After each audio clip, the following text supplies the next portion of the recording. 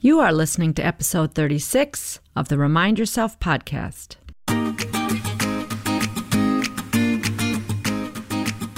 Welcome to the Remind Yourself podcast, the podcast for physician moms just like you who want to ditch mom guilt, stop yelling, and start enjoying their lives today. I'm your host, Michelle Chestovich, certified life coach, family physician, and mom of 4. If you want to overcome overwhelm for once and for all, this is the place for you. Hello, Mama Docs. Welcome back. Happy September 30th. Now, my savvy listeners might realize that my podcast this week is coming out one day later than usual. Typically, my podcast airs on Wednesdays, and it is now Thursday, September 30th. Why on earth am I a day late? Here's why, everyone. I wanted to bring to you a podcast on International Podcast Day. Who knew that there was such a day? But I recently heard about it and I thought, that's going to be fun. I'm going to wait and air my podcast on International Podcast Day. It has been so fun creating this podcast for all of you, and in honor of International Podcast Day, I invite you to please rate and review the podcast so more physicians can get the message that they need to hear. And in fact, I know many of my listeners are not physicians, and welcome to all of you. Please share with someone who you think could use the message that life doesn't need to be so hard. Okay. So today we are going to talk about connection. Connection is such a wonderful feeling in our body. And we as humans are wired for connection and attachment. It created survival for us to have these feelings of connection and attachment. And it is something that many of us want more of. I have several clients who tell me that they're not feeling as connected as they would like to their partners. Now, if you've listened previously, you'll understand that connection is an emotion. We don't have to go to some fancy store to buy more connection. Now, there are certainly actions that we do take that create thoughts that make us feel more connected, but it really does start with how we're thinking about our partner and our relationship. And this is such good news because when we feel disconnected, which is also an emotion, that fuels our action or inaction. So just to review, or if you're just first listening in, I'm talking about something called the thought model, where there's a circumstance in life and we have a thought about it, and that creates a feeling in our body, which drives our actions and creates our results. So if we're feeling disconnected from our partner, we're likely having thoughts such as, I never spend time with him. I'm wanting more time together. We're not as close as we used to be. Now, even just saying those words, it creates a little bit of an emotion in my body, sort of a disconnect and a sadness, I'd have to say. So that's just so good to know. So what does create feelings of connection? What can you think and believe that does start to create that emotion that then starts to drive the actions of reaching out to our partners? These are some that I've found to be helpful. We have such a great time together. We're such a great team. I love spending time with my partner. Even when we're not hanging out, I am grateful for my partner. These things, for me, create that feeling of connection. And when I'm feeling connected, I'm more apt to reach out, to send a funny text, to just say, hey, how are things going with you today? Because when the opposite is true and we're feeling disconnected, we of course distance ourselves. We may answer very curtly. We may not send any messages to our partner during the day. And we just distance ourselves, of course. So again, to create connection does involve some actions, but it really starts with the way we're thinking. And if we're stuck in a spin cycle of thinking, I never get to see my partner, we're growing apart, it's no wonder that we're not reaching out saying, hey, I really miss you. Let's try to get to dinner this weekend, right? So it starts with something that you can think and believe. And sometimes when we've been feeling very disconnected, it really begins with just asking ourselves that good question, what am I forgetting to remember? What was it that attracted me to this partner in the first place?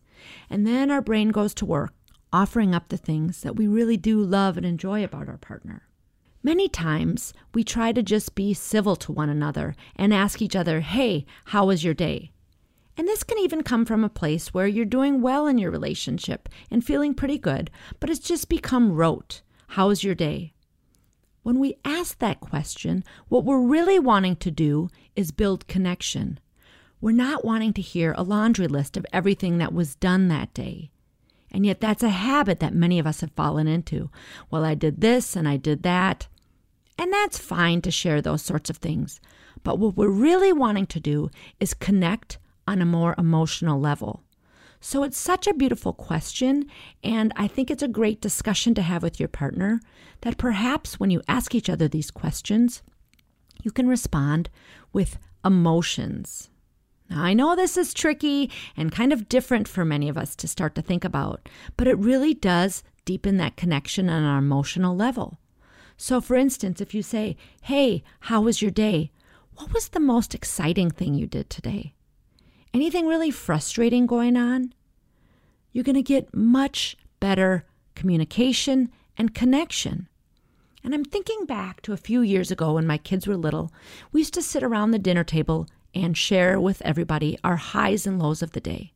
And I didn't realize it till recently that was trying to connect on a deeper level.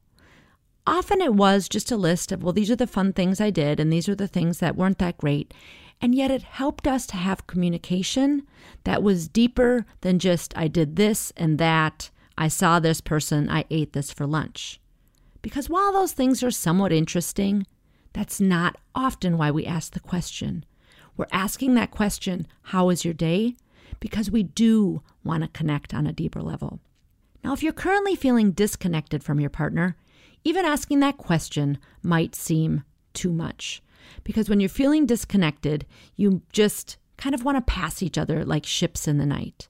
And when you have a busy household with working parents and kids and activities, I totally understand how this can happen.